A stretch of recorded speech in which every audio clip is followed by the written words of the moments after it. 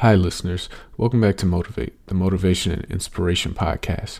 I'm your host, Dahi D, and today's guest is Chad Williams discussing his drive not to be a loser.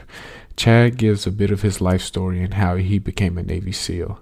He mentioned how his dad set up a meeting with an internet stranger that ended up fueling him to become one. His whole speech is really dedicated to dealing with adversity. You will either fail because of adversity or succeed because of adversity. Which one is going to be your excuse? Ultimately, you shouldn't let excuses stop you, just like you shouldn't let it stop you from leaving a review on Apple Podcasts. Head on over to the link in the description to leave a review and help others discover this podcast. That's it for me today. Thanks for listening. I hope you enjoyed today's episode. Hey, I'm turning out to be a loser. I mean, the kind of guy that no young person wants to be. Fresh out of high school, attending a local community college. I didn't have any real big plans. I wasn't passing any of my classes. Now the end of the year's coming up. It's time to take finals. And I didn't study for these tests. And as I'm pulling into the school parking lot, I think that's where I was really confronted with it. Like it hit me like, hey, I'm turning out to be a loser. I mean, the kind of guy that no young person wants to be. I'm not making it at school. I'm sitting there in my truck, and I think I come up with the perfect plan. I know I'm going to do to turn this all around. I'm going to go become an Alaskan crab fisherman. I'm thinking, deadliest catch. I'm watching it on Discovery Channel. Like, that's by far one of the most dangerous jobs. There's some honor in that. And I almost settled on that. When the other idea popped into my brain, like, wait, no, why can't I go join the military? And not just that, I want to be a part of the most elite. I want to be a U.S. Navy SEAL. And so my first order of business is this. If I'm going to be a frogman, I don't need to go to school anymore. Started my truck up and took off out of that school parking lot. Never took those tests. And of course, I got to let my dad know some bad news and good news as I phrased it. So I kind of let him know what's going on at school, not really passing any of the classes. And of course, he's kind of face palming like, oh, the good news? Hey, it's all right, Dad. I got a plan. I'm going to be a Navy SEAL. And so I'm just doing the preparation, all the running and swimming. And as days go by, he invites me inside one day, up into his room. He says, okay, so you really want to do this, huh? You want to be a SEAL? I'm like, yeah, Dad, I want to be a SEAL. He goes, great. I set up a workout for you with the Navy SEAL. Check out my computer screen. And I'll never forget, as I'm looking over the computer, my thought is, my dad doesn't have any Navy SEAL friends. Like, who is this? And I see in this email just says, can Chad come out and play tomorrow? I'm like, play? Like, Dad, let me get this straight. You met some guy off the internet, says he wants to play with me, and you're arranging all this right now. I was like, all right, I guess, I'm going to go meet up with the guy.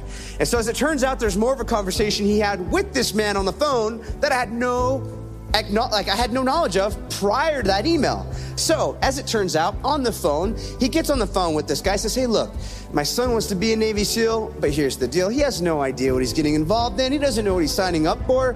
So I'm just asking, could you do me a really big favor? I need you to meet up with my son.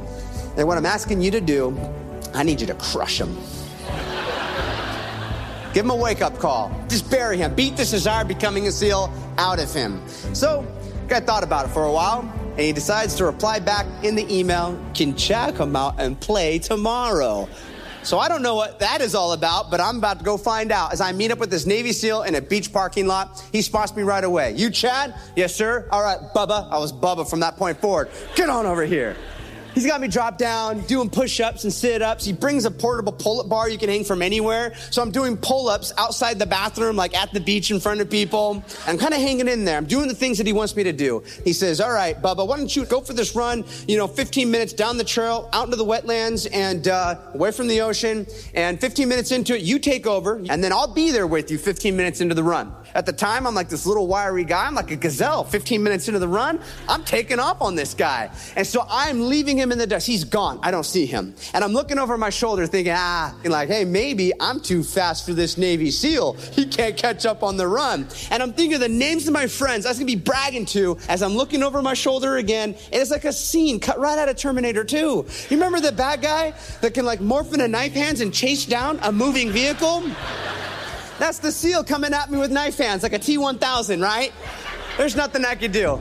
He closes that gap. I'm thinking we're just in a foot race, right? He passes me by, And I never saw what was coming next as he just plants down, pivots, turns, and I'm greeted by his fist just impaling my stomach as I'm going for the ride, just clotheslined, wind knocked out of me before my back even hit the ground. I just see sky poofing dirt up all around me, and you gotta put yourself in my shoes for a moment here, because remember, the only intel at the time I had was this. Some guy my dad met off the internet, he's got me on the ground in the wetlands, like, I'm thinking child predator, this is happening.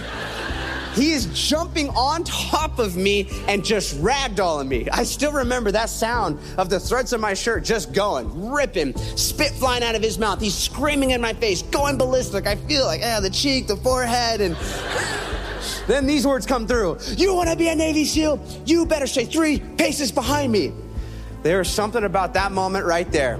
The pain for a moment went away. Time froze. I knew if I quit right now, I'll forever be a quitter.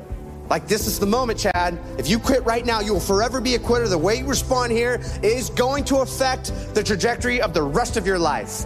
And he gets up and says it again, 3 paces, and he turns, and he's not letting up. He's showing no mercy. He just takes off. And I know if I quit right now, it's it.